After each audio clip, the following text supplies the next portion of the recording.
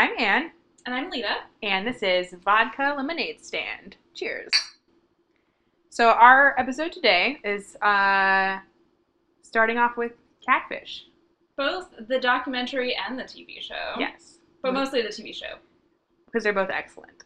I've never seen the documentary. I want to, though. Oh, I didn't know you hadn't seen I it. hadn't seen it because I just started watching Catfish. Becca and I started watching Catfish on New Year's Eve. Recently? Of 2017. Oh, yeah, girl. I've never seen Catfish before, but we've now seen like several seasons of it, so I feel pretty seasoned. I watched Catfish my senior year of college.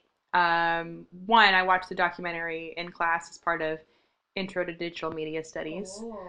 And I watched the TV show as like a follow-up for that to write some, get some extra material for a paper I was writing, which I have in front of me. I'm so excited. So, what do you know about the documentary?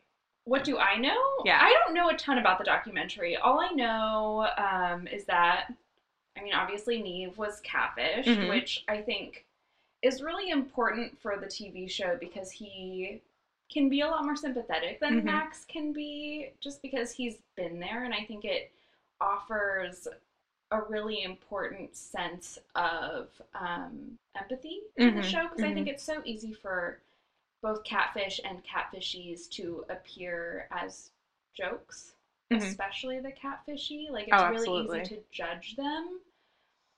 So, what do we mean when we say catfish and catfishy?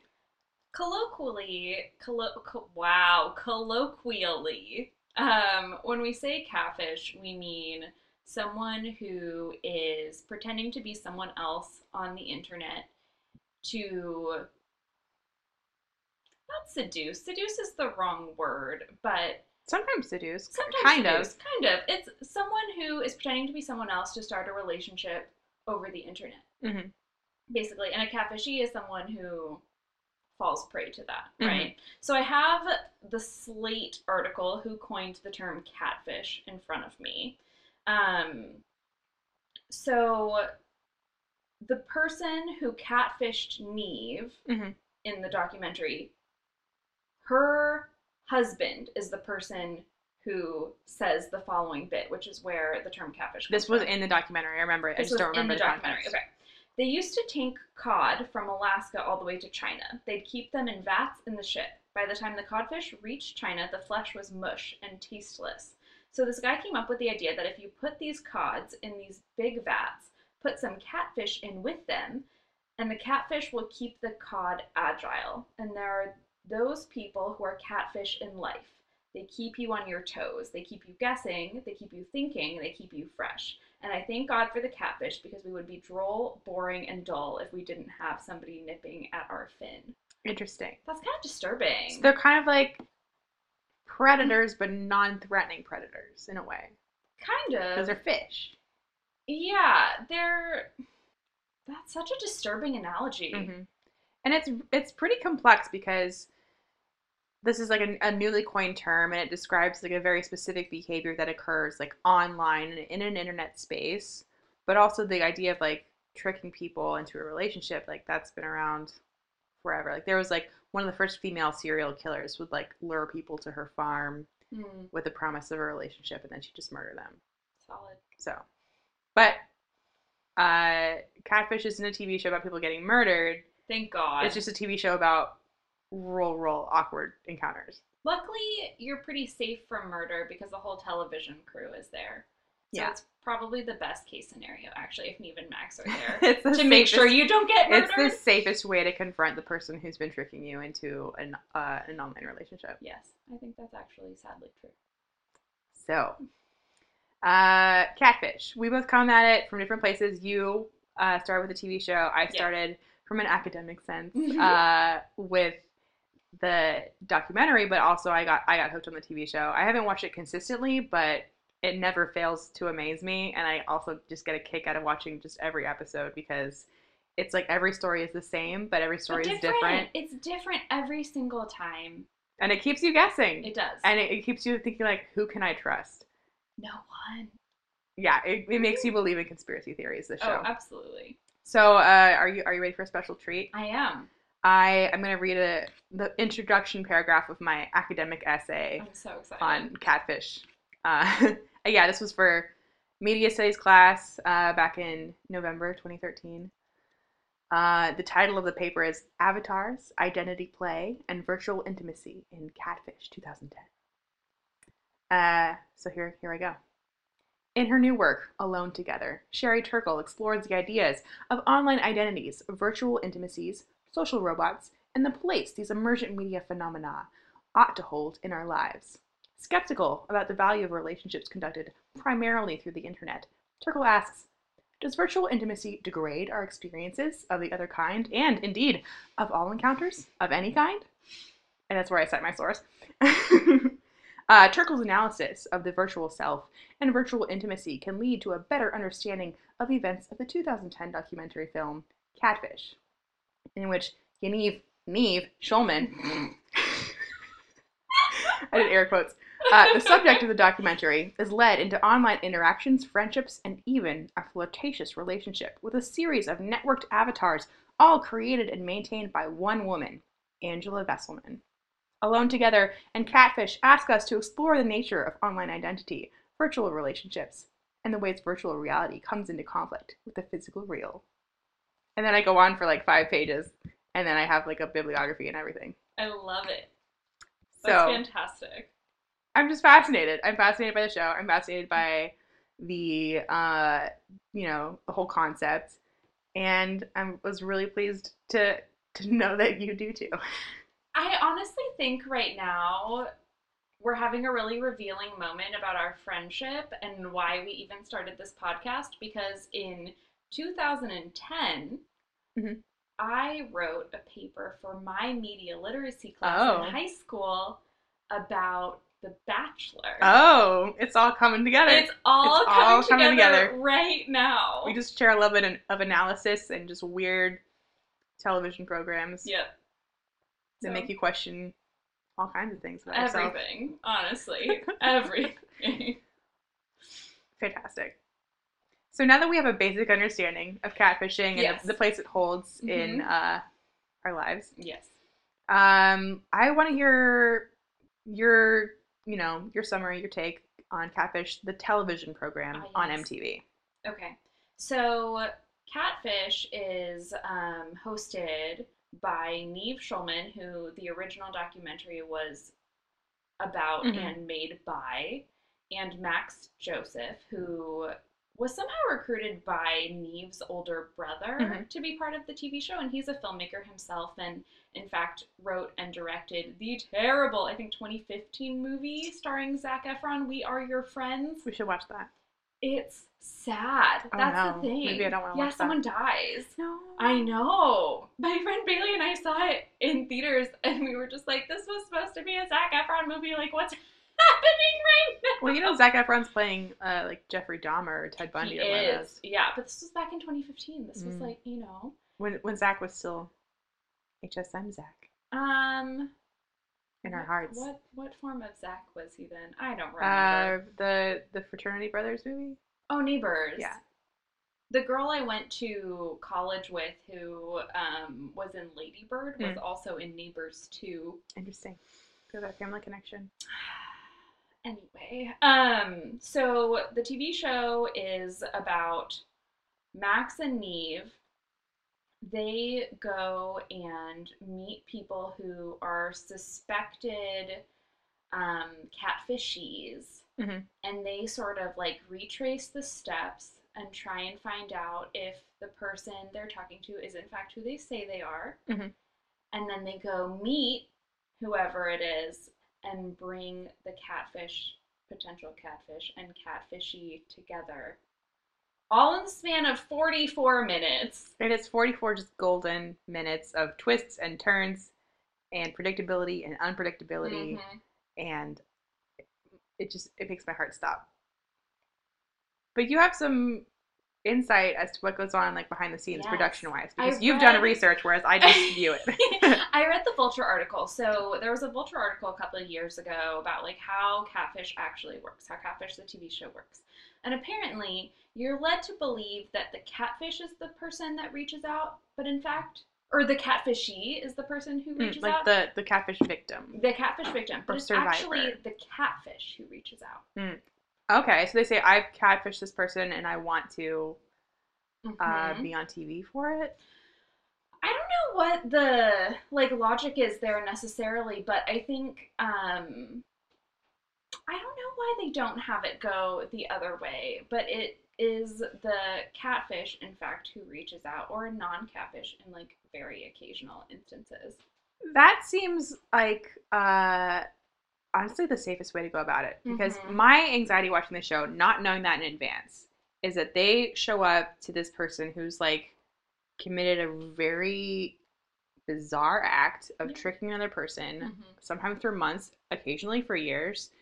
And I'm like, how do you know when you knock on this person's door and confront them that they don't like pull a gun on you and everybody like dies? And so it's actually very comforting to me to know that like not only is it planned in advance, but they've also like initiated it. I think it has to be like due diligence on the part of MTV, because they don't want to go into something with only the perspective of the catfish, because the catfish is the person who doesn't know what's going on. Mm-hmm. Or the catfishee. Oh my gosh. Sorry, this is like really confusing terminology. Yeah. The catfishee is the person who doesn't know what's going on. So if MTV started there, they would have no idea what they were getting into, and they would have no idea how to like plot an episode. And they don't have the time or money to waste on that. Mm-hmm. So this is a low budget production. Yeah, so they start. Actually, I looked up Max and Neve's net worth and salary. Low. Really? Low. Wait, like how low? Yeah, so Max's salary, supposedly, according to Google, is $140,000 a year. For being on TV on a weekly basis? But the thing is, I realized they probably only record for a very short amount of time. You're right. So even though he's making $140K, that might be for like 8 weeks of work. And so he still has time to make Zac Efron movies. Exactly. Except that was really lame because it did overlap with when they were filming. So they had like guest hosts. So they had like Tyler Oakley and like other random people. I was like, this is bullshit. I want Max. I also remember Neve had a Vine account that actually was pretty popular. Did he? And I want to confirm if he's responsible for one of my favorite Vines. Ooh, so Anne's really into Vine. I miss it every day. I genuinely miss it every single day. Lita's giving me a look, so we're gonna move on. I wasn't but into Vine. If that's true, I'll confirm via Twitter later. Perfect. Because I don't have the energy to look it up. We've had some vodka tonight, folks. Drinks. We've had some vodka tonight. So tell us more. What else goes on behind the scenes? So we see like approximately a 3 to 5 minute montage of Neve and Max sitting down, sometimes in their hotel room, sometimes in a coffee shop, doing the investigatory work. So they are doing the reverse image search. They're looking up phone numbers. That can take up to 12 hours in real time. They seriously edit it down. And I think they've gotten faster as production has gone on. I mean, it makes sense. They're on their 7th season. Like, they can't be as bad at it as they were season 1. But there is a lot of grunt work that they don't see. And the funny thing is, production knows exactly what's happening, right? Oh, so they have to find out what production already knows. Yeah, so it's like Neve and Max are stuck being like, okay, let's figure this out. But everyone around them knows what's going on, which I just think is kind of funny. That is funny. It's like a bizarre scavenger hunt. It is. It like scavenger hunt is probably the best way to put it, honestly. Like a really bleak scavenger hunt. Yeah. That makes you afraid at the end. I was saying to Lita, I was like, I'm terrified. It's pretty, like, a lot of the people who catfish, I mean, there are some situations where, you know, it's personal and something happened, but there are a lot of times when you're like, this person is a legit psychopath. Like, there is something seriously wrong with this person that they would as intently pursue this activity and this deception, like, I don't know, it says something really weird about you. What does it say to be someone who is catfished? Okay, I think there are a couple different scenarios. One is that you have been hurt considerably, which is something we were talking about as we were watching an episode just a little while ago. Yeah, I was like, oh, you said you love this person after 3 days? Like, are you okay? Like, what happened last time? Like, the last person you were romantically involved with for you to like go from 0 to 100 like that. So I think in some cases it's either like a loneliness thing, like no one has ever made you feel like that before, or someone hurt you, so you're clinging on to a situation where someone is showing you the love and attention that you want. I think a lot of times it's either a loneliness thing or a like emotional damage kind of thing. Which is common, and it's something that people experience It a lot. is. And that's why I think you mentioned earlier, like, it's really good that Nev was, like, someone who was catfished. So he's not like, oh, I can't believe these people would, like, fall for this. They must be so dumb. Like, you kind of just have to have this, like, faith in other people that you're like, well, nobody would do that. That's, you know, who would do something like that? And I think that's why the show works, because Nev and Max kind of play good cop, bad cop, where Max is like, you can't possibly believe this. Like, Max is the cynic, the voice of reason, the cynicism aspect of it. And Nev, like, he's been there. He gets it. He understands how easily you can sort of fall prey to this, especially when a lot of the people who are catfished are young. Yeah. They are between the ages of like 18 and 24. Yeah, they might be just starting out in their romantic lives.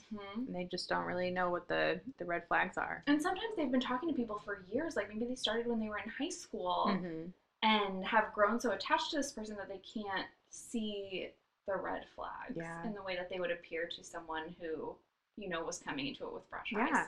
And, like, I discovered the show and I started watching it when I was in, like, a long-distance relationship where basically our entire relationship happened through online. And, like, I knew I wasn't being catfished because we met each other in high school and I'd, like, seen him face-to-face.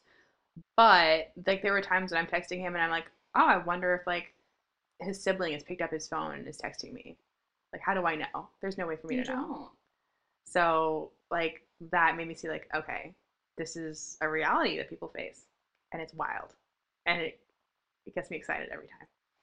Let's talk about Nev and Max more. How are they different? How are they alike? Oh my gosh. Okay, I love talking about Nev and Max because they have such a great dynamic. They've been working together for so long, and kind of how I was saying, Nev is the good cop, Max is the bad cop. So Nev is kind of running the show. It's his show because he was the person who kind of started this whole awareness, I guess. And they're both, what I really like about both of them, and the thing that sort of touches me emotionally about the show is that they genuinely care. Like, they have both, Anne and I were talking a little bit earlier about our favorite catfish moments, and my favorite moment, well, I have a couple favorite moments from different episodes, but one of my favorites was when the person who was catfishing ended up being like a really unhinged, aggressive, almost violent person. Yikes. And Nev has an injury, like something's fucked up with his foot or his ankle or something. He's on crutches. And Nev is like crutching his way in front of the catfished person. Oh my goodness. Being like, if you want to get to them, you have to go through me. Wow. Because they're very protective of the person. They're so protective. He was putting himself bodily in front of this other person.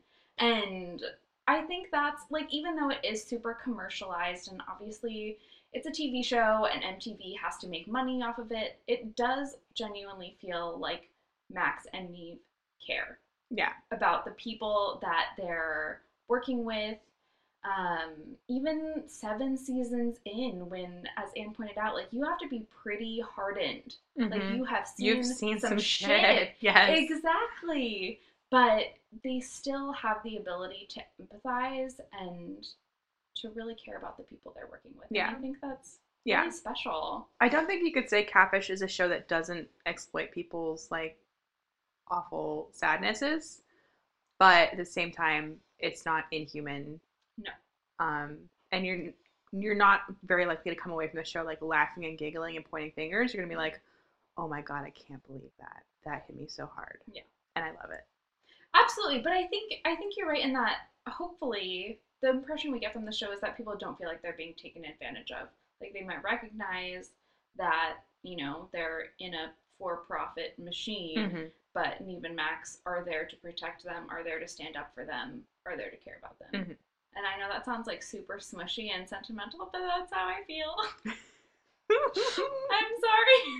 Out of this podcast, who's the Nev, who's the Max? Oh my god, I'm the Max. You're the Max. For sure. Oh my god, I am for sure bad cop. I am the cynical, irritated, dinosaur-haired of us.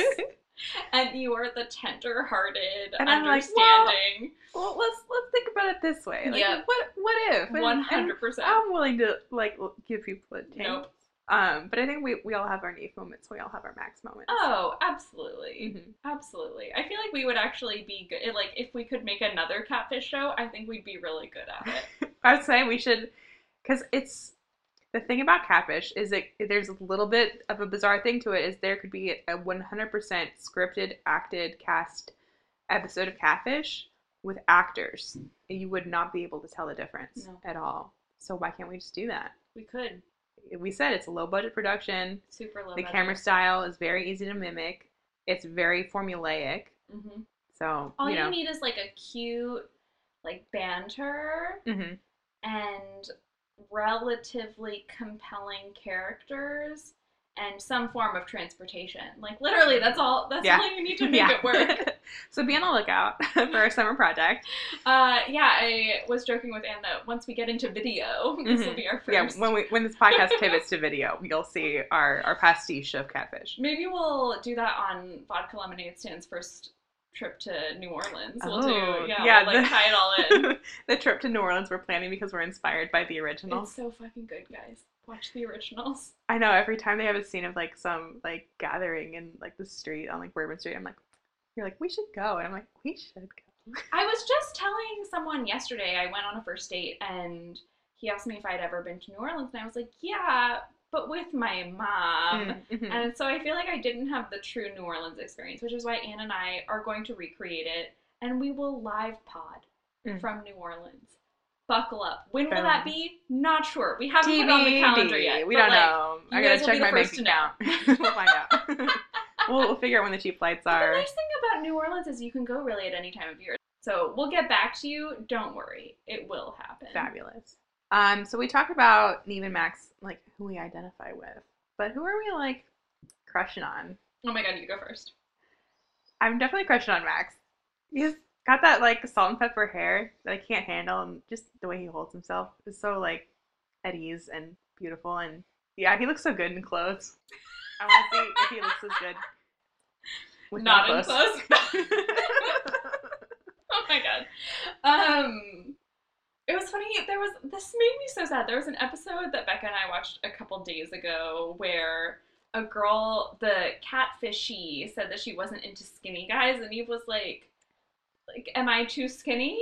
And she was like, yeah, I would go for more him. And she pointed at Max. Oh, goodness. And then for the rest of the episode, Neve called him, like, the bigger one, or the, like, I don't know. He didn't use the word big, but... They've got a fun rapport. They have a fun rapport. And I think, honestly, I agree with you. There's something really appealing. Sorry, this is going to get a little weird. But there's something really appealing about the person who's really cynical and prickly, but has that secret protective marshmallowy goodness inside. I don't know, that's just like such a turn on. I don't know what it is, but Neve is like too tender-hearted. Is it a dad thing? You know? Is it a dad thing?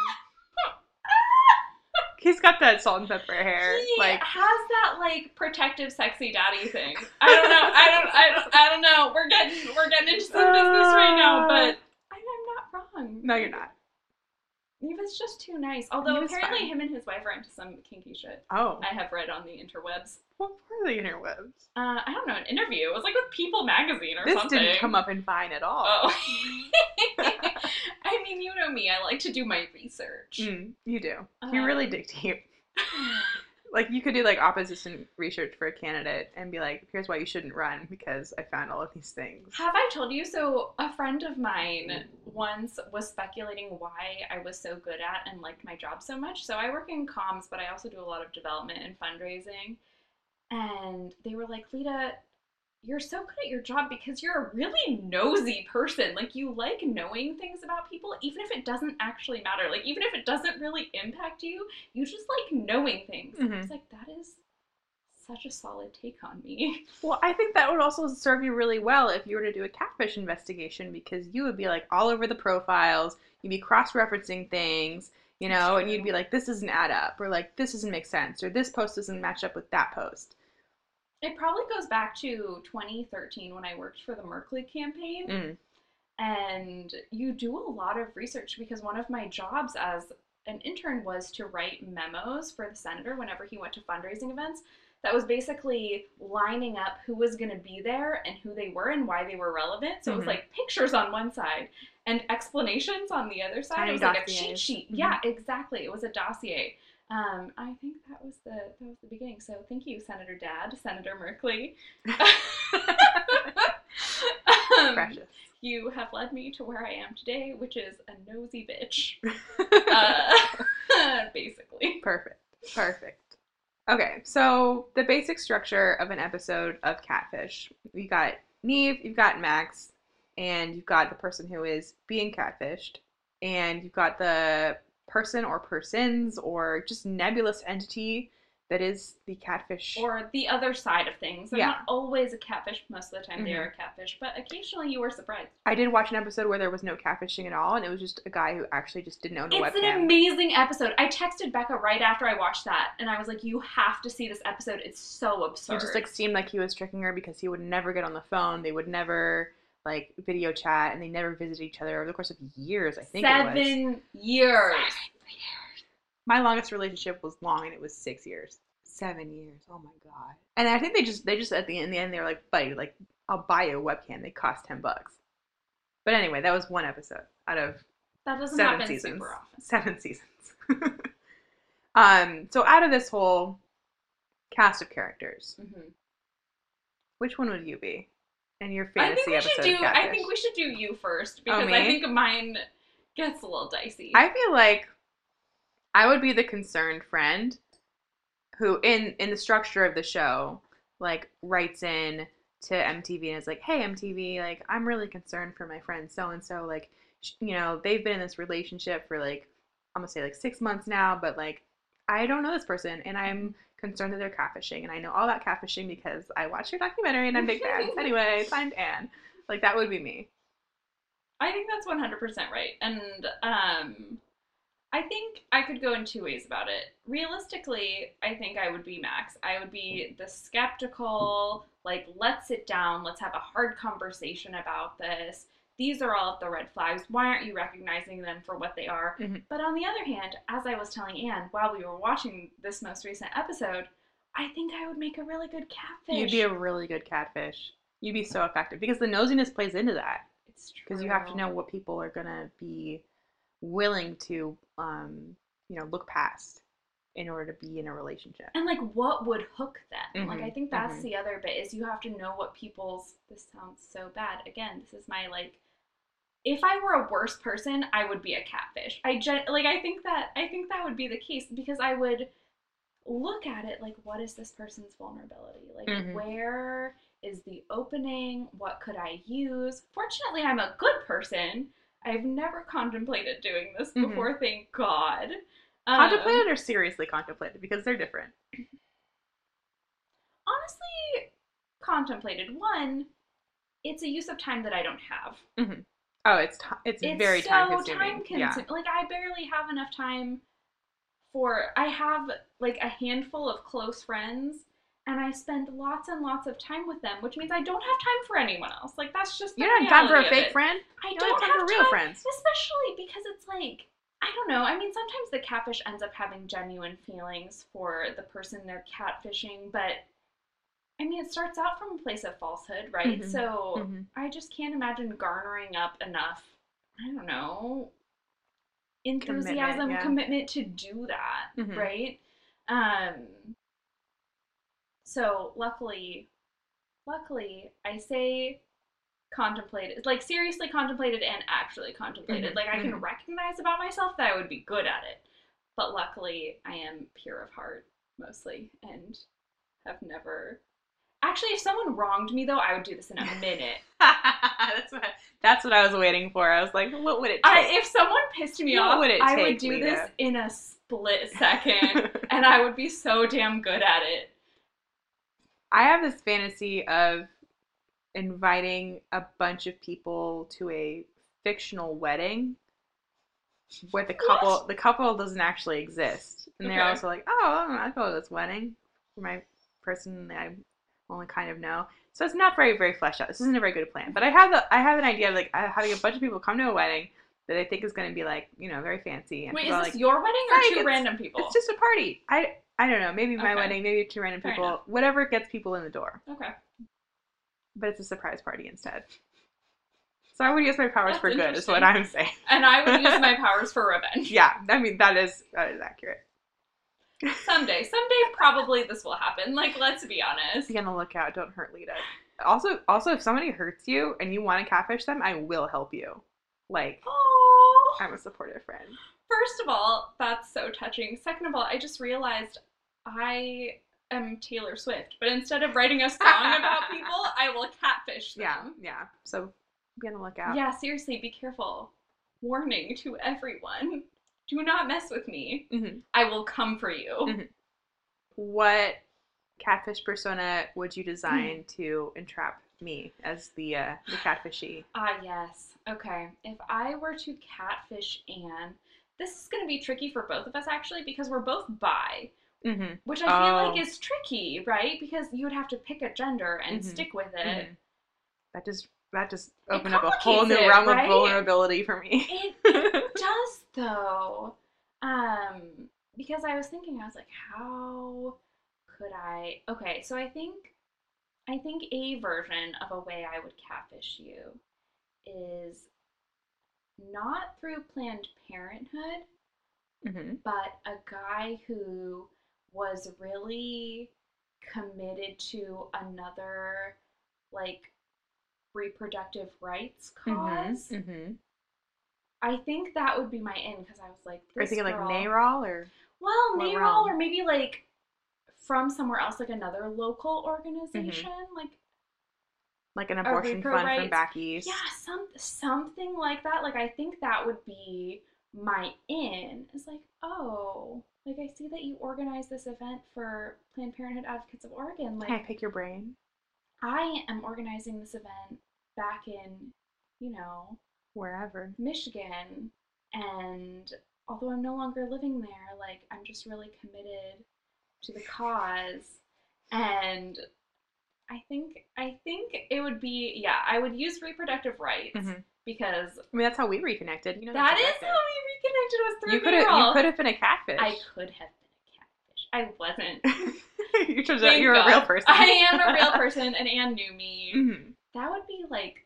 But no, because you could pose as somebody we knew in 6th grade. Like, hey, I moved to X state, and you know, I see, you know, you've been doing this. I've been doing this other stuff. I'd love to like catch up online with you sometime. Yeah, I think it would either be reproductive rights or podcasting because those are the two things that I know that you're into in your free time. Even before we started this podcast, like you're part of a podcast group. Yeah. So I would take one of those ins. That is perceptive because I did have somebody like cold call me through my like website.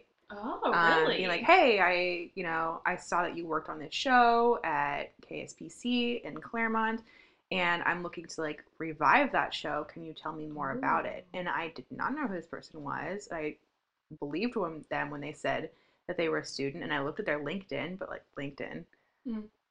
And I was like, yeah, let me tell you everything I know about this. And, you know, that could have been the start of the catfish episode. It's true. It could have been. So you're on the right track. I appreciate that. How would you catfish me? How would I catfish you?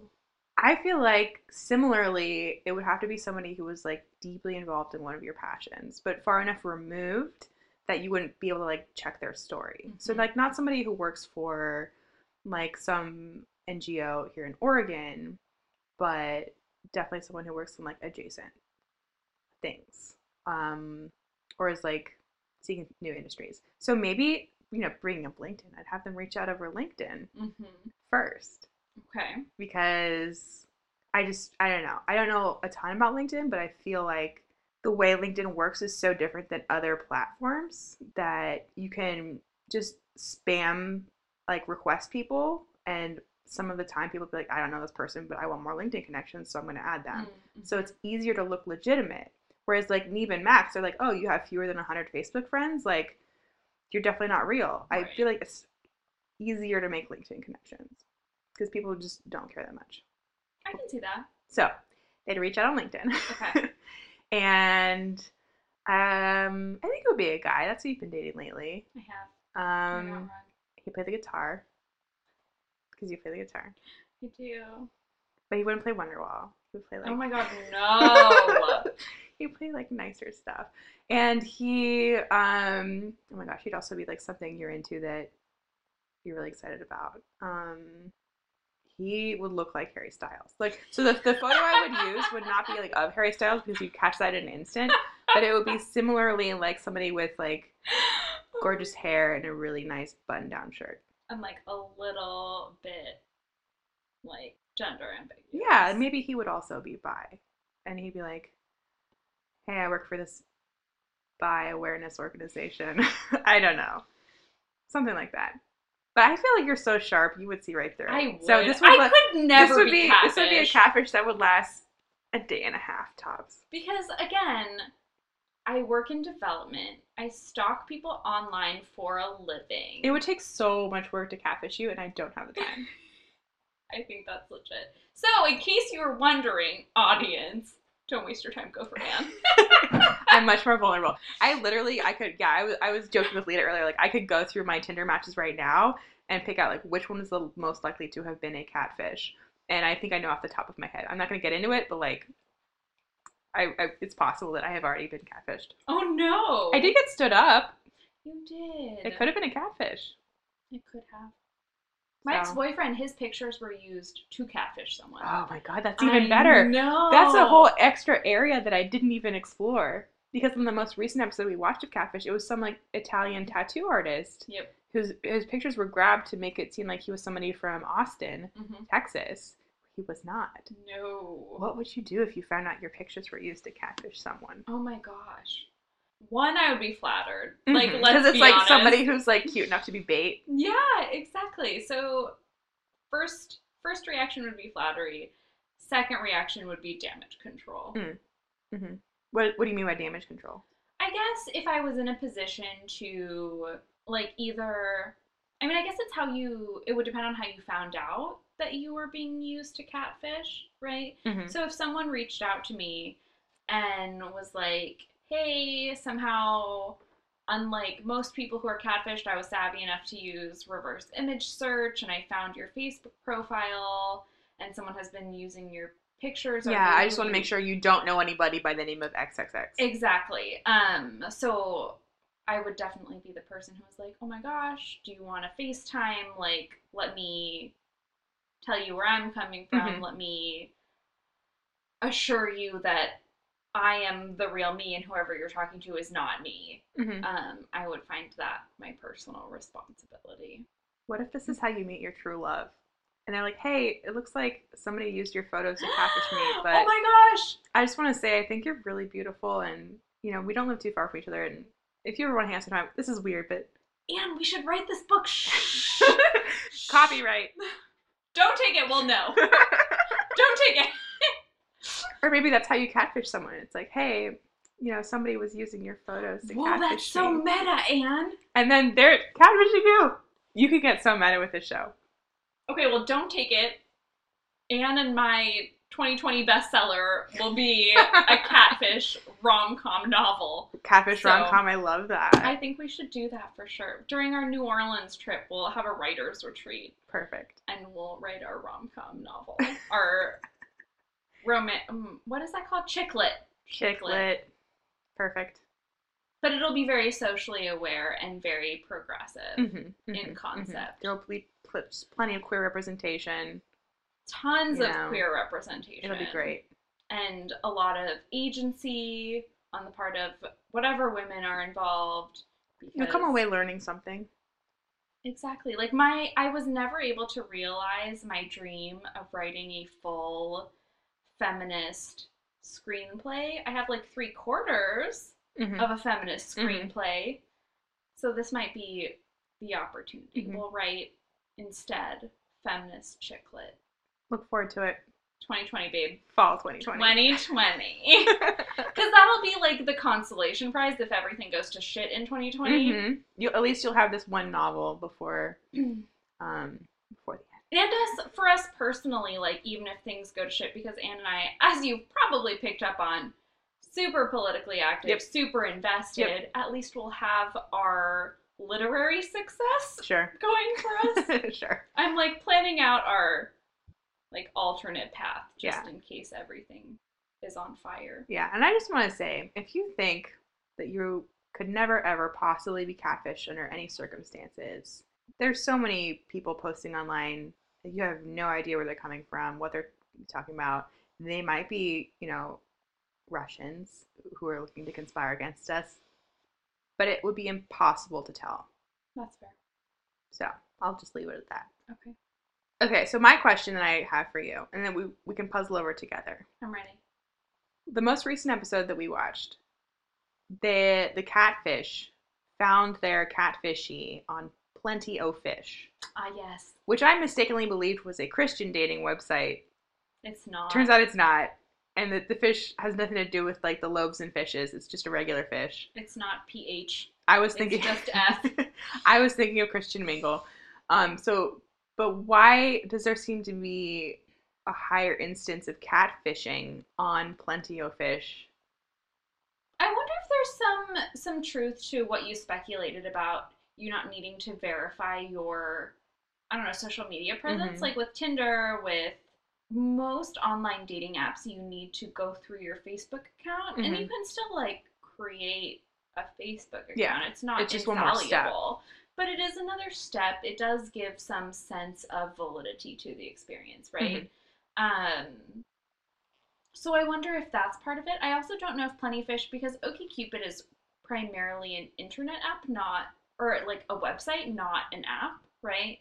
I think it has an app, but it started as a website, and I think its primary focus is that. Right. So I wonder if Plenty of Fish is the same way, because Tinder obviously is an app, not a website. Yeah. So I wonder if Plenty of Fish in that way is easier to manipulate because it's a website. But I don't know. The only thing I know about Plenty of Fish is I used to work, so I've done a lot of restaurant work in my time, and I worked with a guy whose roommate was in a relationship with a girl on Plenty of Fish who was, like, legit in love with her brother, like, serious incest vibes. I'm not even joking. Like, he went to her with his concerns about her relationship with her brother. Damn. And so I've always had, like, a really weird take on Plenty of Fish, because that's the only thing I think of is, like, incest. So I can, like, bring incest back. Weird branding. I think it's a Christian website. You think it's creepy as heck. I think it's it's a platform we're not familiar with. But it's curious. Like, it is, like, it's never Tinder. It's never OkCupid. It's never Bumble. It's always Plenty of Fish or Facebook or some other, like, social networking, not dating app. And I wonder why that is. Like, Plenty of Fish, I feel like, is seriously singled out. Like, I've watched a lot of Catfish. Becca and I have watched a lot of Catfish. And the only dating site that I see regularly referenced is Plenty of Fish. That's so interesting to me. Why is that? We'll investigate. We might update later. But yeah, I think my best guess is it has something to do with verifying with your other accounts. Like, if you don't have to verify it with other accounts, it's easy to create up, like, a false identity. So easy. And I feel like that's the case with OkCupid too. You don't need to, because they have usernames and such. Yeah. So I wonder why Plenty of Fish. Does it have to do with Canada? Yeah, because they probably are both free. I don't know. We'll find out. Okay, we're going to do some research. We'll get back to you on Twitter or next episode. Yes. Other questions we have that are still unanswered are, like, the legal/criminal implications of the practice of catfishing. Absolutely. Like, where are you liable? Where could you be charged if you were charged with a crime related to your catfish activity? I think the easiest and most obvious answer is if you were talking to a minor and you solicited nude pictures. Yeah, I mean, that's, like, a serious crime. Yeah. And that one's really, really obvious. But this is something Anne and I were talking about as we were watching this last episode, because, like, technically you are impersonating someone, but only to an extent, right? Like, you usually are only using their pictures, not necessarily their name, not necessarily their identity. Like, yeah. So it's almost like if you got a professional headshot done by a photographer and you purchased that photo and you put it on your like LinkedIn again, because I don't know, maybe and, like, do actors LinkedIn. use LinkedIn? I don't know. Somebody with a headshot. And then I know somebody actors who use LinkedIn. Okay, perfect. And then somebody were to lift that photograph and use it for their catfishing purposes. I think maybe the photographer who did your headshot session could sue the catfish. I think you're right. For using their intellectual property. But that's an unusual circumstance, I feel like, especially with selfie culture. Mm-hmm. But also, like, if you take a picture of yourself, you own copyright to that photograph, I think.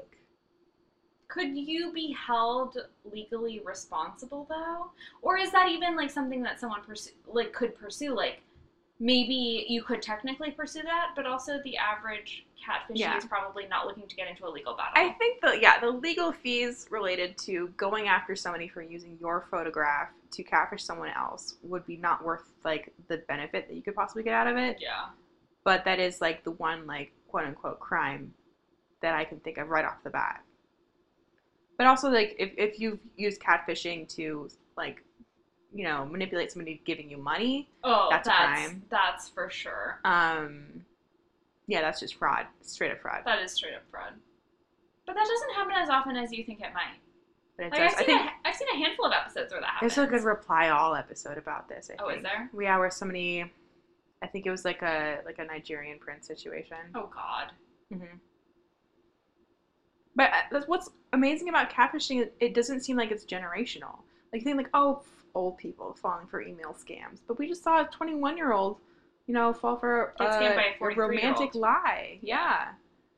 So there's really not a clear pattern among people who are susceptible to catfishing, and it makes me think that we're all at least a little bit susceptible. I mean, I think it's a vulnerability thing, not an age thing. Yeah.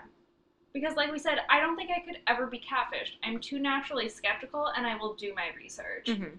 But it's shocking, and I think for that reason it's shocking to me when Nev and Max show up and they start doing the reverse image search. They start looking up the phone number, and they're like, why the fuck didn't this person do this? And that's the same question I'm asking myself. I'm like, if you had any sort of doubt, why wouldn't you have taken, like, the most basic steps? Yeah. Right? And I've even matched with somebody on Tinder, found their Instagram, from there, found their Twitter, read tweets that they wrote in 2010. Like, because I was bored. Yeah. Like, this I feel like that's something people do now. This is, yeah, I'm a stalker. She is. I'm a stalker. But some people don't. And I think it comes from, like, having, like, faith in people and also not understanding how easy it is to create a fake account. Yeah. Or not understanding, like, why would somebody do that? It doesn't make sense that anybody would do that. And obviously this person who says they care about me isn't doing that, so I don't have anything to worry about. That makes me so sad. It is sad. It must be nice to have that level of trust, though. But then how fucked up are you afterwards? Oh, real sad. I feel so bad for the people who are like, wow, I'm so embarrassed. But do you think they feel embarrassed? Like, what do you think somebody is feeling after they've just been on this television show where they don't look like a fool, but the way in which they were tricked is laid out very clearly? I mean, I think embarrassment would definitely be an aspect of it. I think it depends. I don't know. I think Nev is really conscientious again about making them feel like, you know, this could happen to anyone. But I do think it puts you in a really vulnerable place. Mm-hmm. How often do people refuse a follow-up interview? Because that happened. That's the first time I'd seen that. Oh, they usually are willing to talk about it. Interesting. Yep. But is there a lot of pain in that interview? Like, where are they at? Honestly, I mean, sometimes, but not super often. Like, not as often as you would think, because I think by the time people are ready to face the person, they're ready to move on. Mm-hmm. You know, like, for them, it's kind of like a tipping point. Right? Yeah, they want to close the chapter. If they're shown that the person is not who they say they are ready to take the next step, move past it, move on. So I think a lot of the time it ends up being a really empowering experience for Nev and Max to check in 3 months later and be like, how are you doing? And they're like, I'm doing great. Mm-hmm. Because all of a sudden they're not burdened in the same way that they were before, right? Yeah. So Do these folks tend to be younger on the MTV show just because it's MTV, or just is there a pattern there? I think they are generally younger. There have been cases where like it's a mom or something, but that doesn't happen super Hmm. often. I And that think again could just be MTV casting. Like it it might not be a could. demographic thing. It's so hard to say. Like we don't know what the casting side of things is doing, but I do think you made a good point about how because it's online, like that does exclude some people just because of their technological Hmm. Hmm. aptitude. And access, yeah. Yeah, because I helped my boss with Google Docs on like an everyday basis. Hmm. She could never catfish someone. She would not know how, right? Hmm. Um, Yeah, my mom would not be able to catfish someone. so you have to be pretty savvy, but and that's not necessarily generational, but it does lean generational, Hmm. right? So Interesting, yeah, fascinating. the whole thing is it is. Watch Catfish. Tweet at us about it at Vodka Stand. Please. We want to hear your thoughts. Also, can we take a pee break? Yes. Cool. I'm gonna leave that in. Okay, works for me. Once we're more legit, we can use my pee breaks as ad breaks. That'll be amazing. Let's talk Queer Eye. Woohoo! Oh my gosh. I was so excited when Netflix brought back Queer Eye. So I actually watched the original Queer Eye, not in 2003, because God knows we did not have Bravo, but it was on Netflix at some point. Mm-hmm. And again, my friend Bailey and I ended up watching a lot of Queer Eye. And I felt about Queer Eye how I felt about Will and Grace. Mm. Like, watching it later, I was so surprised by how aggressively gay it was for the time it was in, right? Like, I've definitely done this rant to you before, and I won't go into it in totality, but it really bothers me when people are like, oh my gosh, Will and Grace, like, is so problematic. And it's like, okay, yeah, if you're looking at it through 2018 lenses, Mm-hmm. but if you're looking at it through 1999 lenses, like, you can't possibly hold 1999 Will and Grace to 2018 standards. That's Yeah. not fair. Yeah. Right? Because they So, have to create content for a 1999 audience with 1999 writers and 1999 context. So there's a lot. exactly. So I was like a little apprehensive when I found out that they were remaking Queer Eye. And I think there were a lot of articles along the lines of like, is Queer Eye even appropriate for 2018? But I was very pleasantly surprised. But we'll get into it. I'd say well, we were a What Not to Wear family. Ooh, okay. So I did not watch a lot of Queer Eye, mostly just because I was focused on that makeover show. Mm-hmm. But I was like culturally aware of it. Like I knew it was on the air and such. I just don't remember specifically watching any one episode. But yeah, it's kind of like, oh, they're bringing that back. Okay, I guess. But it's delightful. What do we find delightful about it? I think it's interesting that they decided to sort of set up shop in Atlanta and that they only visited people in the Georgia. Specifically, I don't know how far out from Atlanta they went, Mm-hmm. but everyone was from Georgia. A lot of people were from more rural communities, Mm-hmm. or at least like not suburban communities. Yeah. And I think it was a lot more culturally and socially aware than the original Queer Eye for the Straight Guy was. And even the fact that it was called Queer Eye for the Straight Guy. Like, I Yeah. think the interesting thing about the Netflix version is that there was, most notably, an episode where the guy was gay. Yeah. And he came out, and it was a whole, that was part of it. like, meaningful part of the episode. Exactly. Mm-hmm. So I do think that was a good move on their part to remove. And I was reading an article with one of them, I can't remember who it was, just recognizing that straight men don't have the same stereotype that they had in the early 2000s, that they're, you know, Just like schlubby and schlubby gross. and they don't know anything about fashion and they don't know anything about cooking and they don't know anything about interior design. Mm-hmm. Like, I think masculinity is fluid. Masculinity is very Gender fluid. expression is very complex. It is, and that was something actually I was talking about on my date yesterday about how previously maybe doing things counter to typical gender roles would be seen as unusual. Mm-hmm. But now that we're in 2018, like, yeah, some people might think it's weird, but a lot of people would not. Mm-hmm. And that's something we have made a lot of progress with. Mm-hmm. I'm very fond of the show, and I think what's great about it, and I think this is the consensus among a lot of viewers, is like every episode has a moment where you just start like tearing up a little bit and getting real emotional because it's like a beautiful learning moment that feels genuine and not like forced. And it seems a lot less vain having seen the original Bravo series.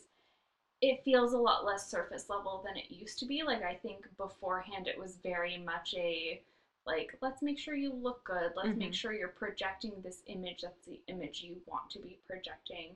And I think a lot of it in the new Netflix series is internal. Like, there's a lot of internal like, let's get to know you. Let's understand you as a person. Let's see where you're at, and let's see what's going to take you to, like, move you out of your rut, basically. Yeah, exactly. So I think that's pretty profound. That's a very profound difference. Yeah. I am enchanted by the first episode, specifically, with a much older gentleman. Well, much older. He's, I think, in his 60s? Late 50s, early 60s. Yeah, something like that. So, and I think probably the reason is why he's like a couple years older than my dad. And he's got this like big scruffy beard and you know, some like discoloration on his face. He seems like he's insecure about, and then why he has a big beard. Yeah, which is common. And he's just sort of like moving through life and hasn't had a lot of luck in love. So I thought it was a pretty lovely episode because you're not just sort of like, oh, like here's some like older dude, I guess we have to make him over. It's like, let's get to know you. Like, let's like build a friendship for the course of a TV show and like make some changes that are going to make you feel happier and more confident. And it touched me and I cried a little bit. No. Because I think like there's a part where he's crying. Yeah. And men in their 50s and 60s crying will immediately make me cry every time. That's like one of my things where I'm just like, I can't help it. And there was even like Officer Healy on Orange is the New Black was crying one time, and he's like not a very sympathetic character a lot of the time. Like, he's a bad person, but he was crying, and I was like immediately crying too. I was like, I can't handle it. I can't even watch him be sad. Like, it's painful. So there's some insight into my psychology that we will unpack later. Sounds good. What are some standout episodes for you? I think the obvious standout episode is the episode with, as I sort of mentioned earlier, the guy who comes out to his stepmother. He's the only gay man who's featured on the show, and I think is the most interesting episode just in that it's an episode that never would have existed in the original series, right? Because it was literally called Queer Eye for the straight guy. Yeah, exactly. So the fact that they were stepping so far outside of that structure, I think is just really interesting. And it was also a really touching episode in that there was so much genuine emotioning. I mean, I'll stand by it. That's fine. There was a lot of genuine emotion that was depicted. Him and his stepmother were obviously, I mean, even though it was captured by cameras, were going through something really significant together and really touching. So I think that, and the episode right before that, which is when they are pulled over by the cop. And Bobby was the only one who knew what was going on, but Karamo and Tan are freaking out because they're getting pulled over by the cops. Because they're men of color. I think that was a really compelling episode because, I mean, obviously it's reality television and you have to recognize that it's not completely genuine. Like, there's a certain amount of artifice to it. There's some artifice to it, but the fact that Karamo especially, and the person they were making over had tough conversations about race and stereotypes and police and addressed a lot of that conflict, and they are still in contact and they text, and I think that's really sweet. And I think the thing that, I mean, and obviously it's like a really idealized version of, you know, trying to meet someone on common ground. Like, how it unfolds on Queer Eye is not how it would unfold in real life. Like, that's just the reality of it. But there's something really heartwarming about seeing people from two very different perspectives come together and be like, I recognize something in you that I see in myself. I recognize that we're not as different as I might have thought we were. Mm-hmm. Like, there's just something really powerful about that, right? Mm-hmm. So I think to me, those are the two standouts. I think they're episodes 3 and 4, actually. Mm-hmm. So, there's only like, what, 8? There are only 8 episodes. I know, I've been seeing tweets that are like, the second season of Queer Eye needs to have 30 episodes. Yeah, I'm thinking like at least 12. Yeah, at least 12. That so much to ask ideally for? 20, but like, yeah, you know, I'm a fan. Oh, 100%. It's got broad appeal. A lot of folks have been talking about the show. It does, and I think some of that is because people were so skeptical. Again, Yeah. like, what place does this show have in 2018? Mm-hmm. They figured out a way to keep it current and keep it relevant in a way that people weren't even expecting it to be. Yeah. I want my dad to watch this. I don't know of a way where I can, like, persuade him to watch it with me, but I think he'd be touched, and he also might pick up some, like, good self-care tips. I recommended it to my boss. I try and give her Netflix recommendations on the reg, and I was like, you would love Queer Eye. It just makes you feel good about the world. And even, again, some of that might be artificial, but take it where you can get it. These are dark times. My motto for 2017 and now continuing into 2018 is escapism. If you can see goodness in the world, revel in it. Yeah, seriously.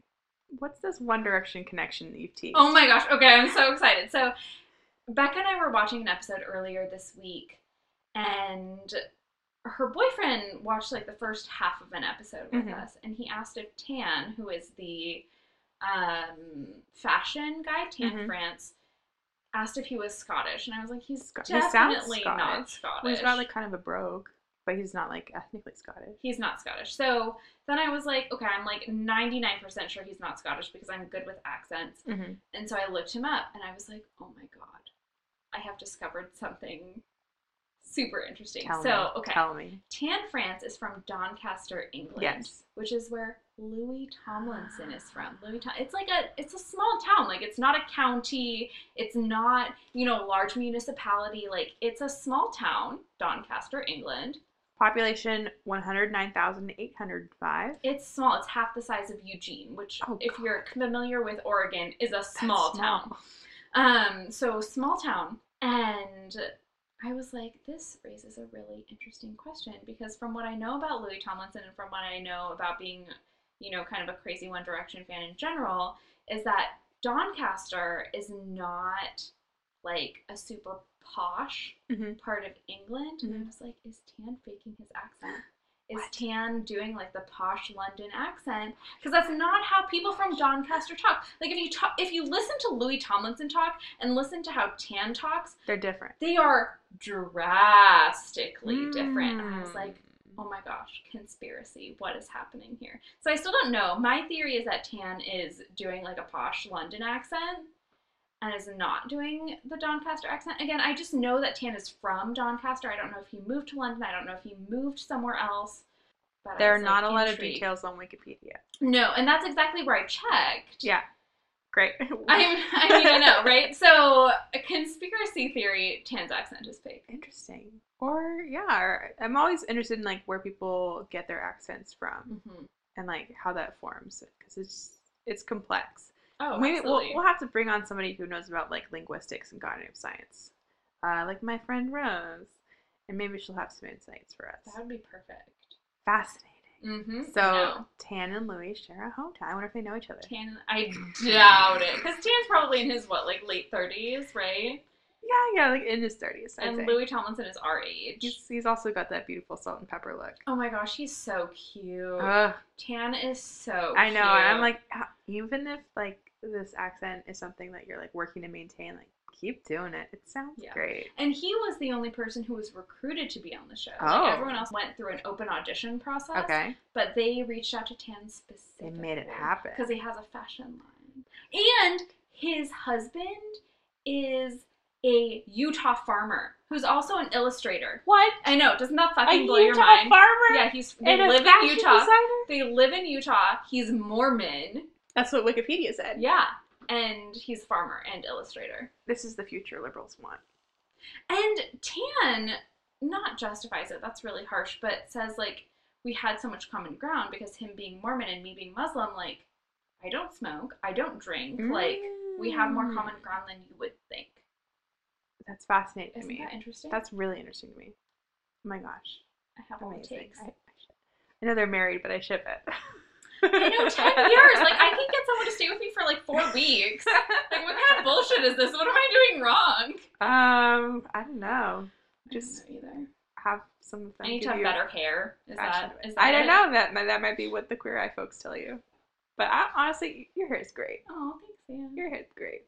So who's the cast of Queer Eye? Let's run through them. Ah, yes. Okay, so each member of the Fab Five has their own area of expertise. So you have Bobby, who's the interior design and like home makeover guy. You have Tan, who does fashion. You have Karamo, who has the most like ambiguous, I'd say, or like right? not real job, which is culture. I'm making soft skills. Air quotes.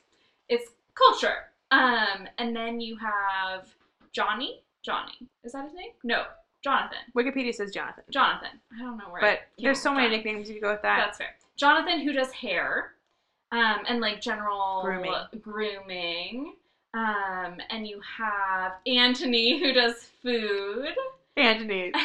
We'll get into it. Don't worry. I put it on our best for last list. Anthony. And then you. I think you covered it. That was the 5. Really? And Oh, you yes. said you started with Bobby. Tan. And yeah, you started with Bobby. Okay. Yeah. Tan. Those are the 5. The Fab 5. Fantastic. So yeah, that's the layout. What are our questions about Anthony? Okay, so there have been a lot of really funny. Attack is a strong word, but some of them are genuine attacks on Anthony, being like, can he actually cook? Because some barbs are thrown. In a lot of episodes, he's like, let's make guacamole. Let's make grilled cheese sandwiches. Hot dogs. It's like a little suspicious, right? And Ira Madison especially, bringing it back around to Crooked Media, because that's all I ever talk about. Ira Madison has been throwing some shade Anthony's way. And I love Anthony because he's like gay Peter being from The Bachelor. Peter Krause. The Bachelorette. Being Rachel's top two. Top 2, yeah. Because he looks like gay Peter. Like, tell me I'm wrong. He looks like gay Peter. I think, yeah, there's definitely some Peter in him. And if you look at some pictures of John Mayer and you ignore how much you dislike John Mayer, they kind of have some facial structures in common. He's just like generally like sweet, kind of soft spoken, which is great. He'll like really talk like this, and he'll always talk about how just like wonderful eating good food is, and eating just like nutrients, and it just makes you feel good. And I find it very soothing. I would have him like read an audiobook and it lull me to sleep. I feel like Anthony, to me, so Anthony is to Fab Five how Tommy Vitor is to Crooked Media for me. Like, I just find him really soothing. And I couldn't necessarily explain to you why. He doesn't appear to have a Wikipedia page. What? It might have been removed because of this controversy. Maybe too many people are editing it. Bummer. But he's the one where I'm trying to fact check and I'm running against some problems. But he's so cute. I mean, that's the Fridge. Hey, Fridge. Hey. Fridge's like, you talking about my boy, Anthony? I want to chime in. In Anthony's defense, he's not trying to teach people how to become chefs. No. This isn't the Food Network. He's trying to like identify something that people already make or feel like they can make, and having them like, hey, I want to make you feel comfortable with this dish so that you can make it multiple times in the future. And for some people, that might be guacamole, and it might be hot dogs, and it might be a beautiful mac and cheese with rum punch, like in one episode. I don't have a problem with it. I think Anthony can cook just fine. That's fair. I think he's beautiful. How I feel about his culinary ability is a lot less certain, but he's very pretty. Which cooking competition do you want to see Anthony on? He doesn't have what it takes to be on Cutthroat Kitchen or Chopped. There's just no way. I think it would be fun to see him on Cutthroat Kitchen, but he would not win. I feel like he would be on next Food Network star. Because that's as much about charisma as it is about culinary ability. Maybe even more so about charisma than it is culinary ability, actually. And he's very charismatic. You see him on screen, you're like, oh my gosh, I love you, even though I know nothing about you. Would you watch a Diners, Drive-Ins, and Dives spinoff starring Anthony? Maybe if it was like, instead of Diners, Drive-Ins, and Dives, it was like 4-star restaurants. You know, like I can't really imagine him. Yeah, because Guy Fieri, all he really does is just like say how good the food is. Yeah. And he's like loving it the whole time. Mm-hmm. And I would just love to see Antony like gush about how good somebody's food Antony is. Antony would come to Portland and be like, oh, this artisanal ice cream at Salt and Straw. You know, like that would be his show. Delicious, and just like you've done a really excellent job making the flavors really stand out. And like the local aspect, like I just so admire to, like, that you're featuring all of these markets, local establishments. Bakeries. Yep. Yeah. Yep. He would be like the liberal elite version of Diners, Drive-Ins, and Dives. Tell me I'm wrong. And I would watch it. And I would watch every episode. I know, right? I really would. I would fall asleep to that show. It's so good. Pretty. So which of the Queer Eye guys are you most like, do you think? I don't think one necessarily fits super well. So if your combination? Yeah, I think so. Because I see a lot of myself in the way Jonathan interacts with people in terms of like he's kind of outrageous. He doesn't filter. He is going to be really honest with you, but also like it comes from a good place. He's not like purposefully being a dick, right? Like he's honest because he cares. Yeah. I feel like that's a good, just concise statement about me. Yeah, and you do a good hair flip. I do a good hair flip. Yeah, that's important. True. But on the other hand, I also identify a lot with Tan. I think part of it is he's Pakistani, Muslim, I'm Iranian. I think there's, like, I definitely understood what he was going through when he was in the car and they were getting pulled over by the cops. Like, not because I have ever been, like, targeted because of my appearance, but I feel the cultural weight of it, I guess, or the identity weight of it. I don't know. I appreciate how emotionally vulnerable he is. And so I feel like I sort of ride this line between being outrageous, honest, and emotionally vulnerable. So it's a combination of the two of them. You're frank, but you care. Yeah, exactly. And like part of me can be super soft and super sweet and really understanding, but then some of the time I'm saying things that make you blush. That's true. That's happened. Right here, That's right happened here, on this right podcast. at this table. So yeah, love child between Tan and Jonathan. Yeah. That's this girl. Well, I feel like if you get to be a combination, then I get to be a combination. You get to be a combination. Of course. There are no rules, Anne. There are no rules. As a Gemini, I demand to be two things. I want to give Bobby some love. I feel like he does a lot of really quality work as the design expert, but work that kind of happens in the background while everything else is kind of happening, like, you know, in the forefront, and we're seeing this like amazing transformation of whatever person they're making over. Bobby's like, don't worry, I got this, I'll take care of it, and you come back and everything's done. And I kind of like that for my work style. I don't like to necessarily be a lot of feedback midway through. I like to be able to present something when I'm happy with it. It's like, I'm a little bit of a perfectionist. So I say, like, me and Bobby probably have that in common. And I feel like if I'm a combination, I think my other combo is also going to be Tan. As much as I would love to be part Antony, I gotta say I'm probably Tan because, again, he's really sincere and like will tell you what he thinks, but in a way that shows you that he's like thoughtful about it. Like when he's giving feedback on people's like outfits or like clothing choices, he's never like, oh, this is trash. He's like, hey, like it seems like you really love these patterns, and I feel like, you know, we can work with that, and we're gonna make you, you know, feel comfortable in your skin. He also how he interacts with people sometimes is how I interact with the kid I babysit sometimes, where I'm like, please communicate to me why you're acting like you are. He's like, please, like, tell me, why do you dress like this? Like, why do you hide your body? Why do you feel like you don't deserve to have nice clothes? Like, yeah, and it sounds a little, I don't know, it can be a little, not aggressive, but, I mean, he's not shying away from it. He's like, this is what I'm recognizing, and I need you to recognize it too, because we're not going to be able to do anything about it unless you admit what you're going through. Totally. So yeah, that's a little bit about us. It's a little Sweet. bit about Queer Eye. I like it. Should we wrap up with our special game? Of course, that still doesn't have a name. TBN. Our to be followers named. are useless. This is At your Vodka job. Lemstand followers, all 4 of you. I'm mad. Our few friends of the pod. Uh-huh. You're slacking. Yeah. Pull your weight. Pull your weight and recruit 4 more friends, each of you. Yeah. I think that's a good goal. We're obviously having our public figures choose which Queer Eye guy is their fave, their number 1 fave. Who is our public figures? So, as we're recording this, the Oscars are tomorrow. Oh, yes. So Anne came up with the excellent idea to keep it, topical, keep it on brand. Mm-hmm. So I chose 3 Oscar nominees, and they are Timothée Chalamet, Mm-hmm. Saoirse Ronan, and Jordan Peele. Yes. Because we like them, they're relevant to what we talk about. We saw all 3 of the... Yeah, Lady Bird and... Call Me By Your Name and Get Out. And 2 yeah. of those we saw together. Yay. 2 of them we saw together? Yeah, we didn't see Get Out together, I don't think. No. Unless you happened to be here when I was rewatching it. No.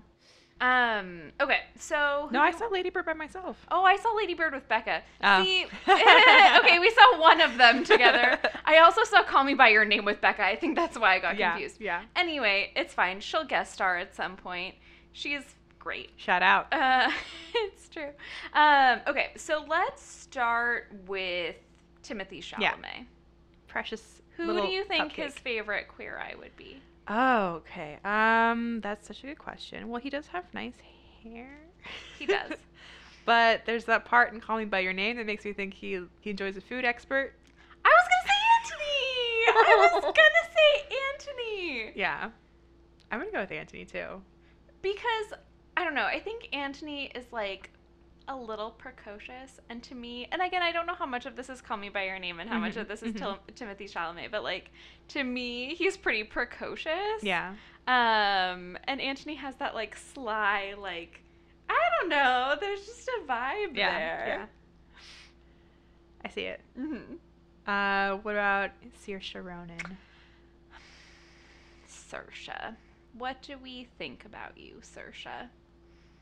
Also, can I just say I identify with Saoirse so much because, like me, no one ever says her name correctly, and I just Saoirse. I've been saying Saoirse. Saoirse. At least I'm not saying Saoirse. Yeah, Saoirse Ronan. Because I, coming from a name that is challenging for people, it's like, to learn how to say Gal Gadot's name, I watched Israeli television clips on YouTube. You did your due diligence. And I did the same thing with Saoirse. How do you say Timothy's name? Well, okay, so he prefers to be called Timothy. Timothy, but his... Sorry, I like enunciated that weird, but Timothy. But if you were... Because his dad is French-Canadian? French-Canadian? One of those. Both. I don't know. It doesn't matter. I don't know. There's some French in there. Technically, his name would be Timothée. Because it has that accent aigu. Yeah. So, but he goes by Timothy because he realizes going by Timothée would be super douchey. It'd be a lot. And in fact, a lot of people just call him Timmy, which avoids the issue altogether. There you go. But old Tim. But like, look at his like Chalamet and he so French. Extremely French. So French. So Saoirse. Who would her fave? Saoirse Ronan. She's got great hair. She has great hair. I still don't understand where her Irish accent comes from. Is she not Irish? She was born in the U.S. from what I remember researching. And if I didn't have this conversation with you, evidently I had it with Becca because now I'm just confusing all of our interactions. Again, accents. Where do they come from? We don't know. It's so true. But from what I remember, she was born in not Ireland. But maybe... Yeah, she was born in the Bronx. Oh. Also, she's 2 years younger than us. That makes me feel very That's insecure. Crazy, right? I think it even made me feel insecure when she was in Atonement. I was like, ugh. Oh, yeah, she was young then. So she must have moved back to Ireland after she was born here because her accent is so Irish. Yeah. Okay, but that's me getting off track. Who do I think her favorite Fab Five member would be? I mean, I'm leaning Jonathan, but I can't really explain why beyond just her having like really fine, like silky hair. I think I'm leaning towards Bobby. Why Bobby? I think as a very young, accomplished actor, she would appreciate the tradesmanship. Because there's this really funny tweet that was breaking down the different roles of the Fab Five, and it was like, Antoni teaches you how to make guacamole. Karamo has a conversation with you. Yeah. Jonathan gives you a haircut. Bobby spends $50,000 and 3 weeks totally redoing your entire house. Yeah. Like, the amount of relative effort he has to put in is extraordinary. Yeah. And he said in an interview, he was like, everyone else got like 3 or 4 days off a week. I worked 7 days a week. Yeah, because he's working with like the contractors and all of this business. And like getting all the done, materials and deadline, and a pretty coordinating. tight deadline. Yeah, exactly. Yeah. So I think she would identify with his... The hustle. With the hustle, with his... God, this is what too much vodka does to you, man. You can't remember his work ethic. His work ethic. Too much vodka makes you forget the words work ethic. My bad. It's Saturday. It's fine. It's like almost 10 p.m. Like, I don't feel that bad about it. It's fine. But his work ethic, but at the same time, he's always having a really good time. He's definitely having fun with his job. He's very proud of what he's accomplishing. Like, no one's going to make fun of Bobby for not pulling his weight like they are making fun of Antoni for making guacamole, you know? Like, I think they would relate. All right.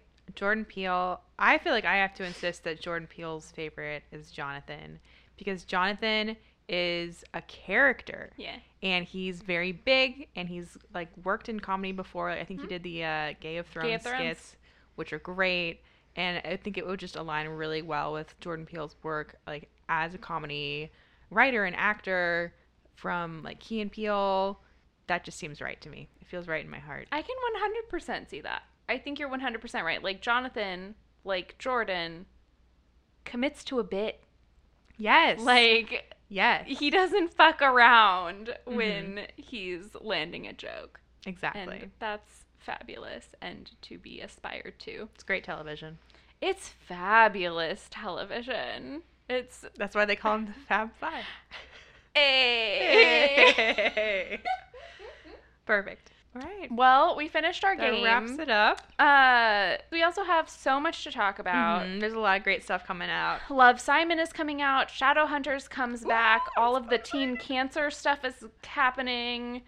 We need to watch Jupiter Ascending. Oh, yes. So there's a lot of shit. We got a lot of ground to cover. So we will not disappear on you. That is a promise. Yay. In the meantime, look us up at Vodka Lemstand on Twitter. Tell your friends. Listen with friends. Listen as you write fan fiction. You know. Write fan fiction about it. I mean, not to like put any ideas in your head or anything. We wouldn't be mad. I'm just saying we wouldn't be mad. All right. Cheers.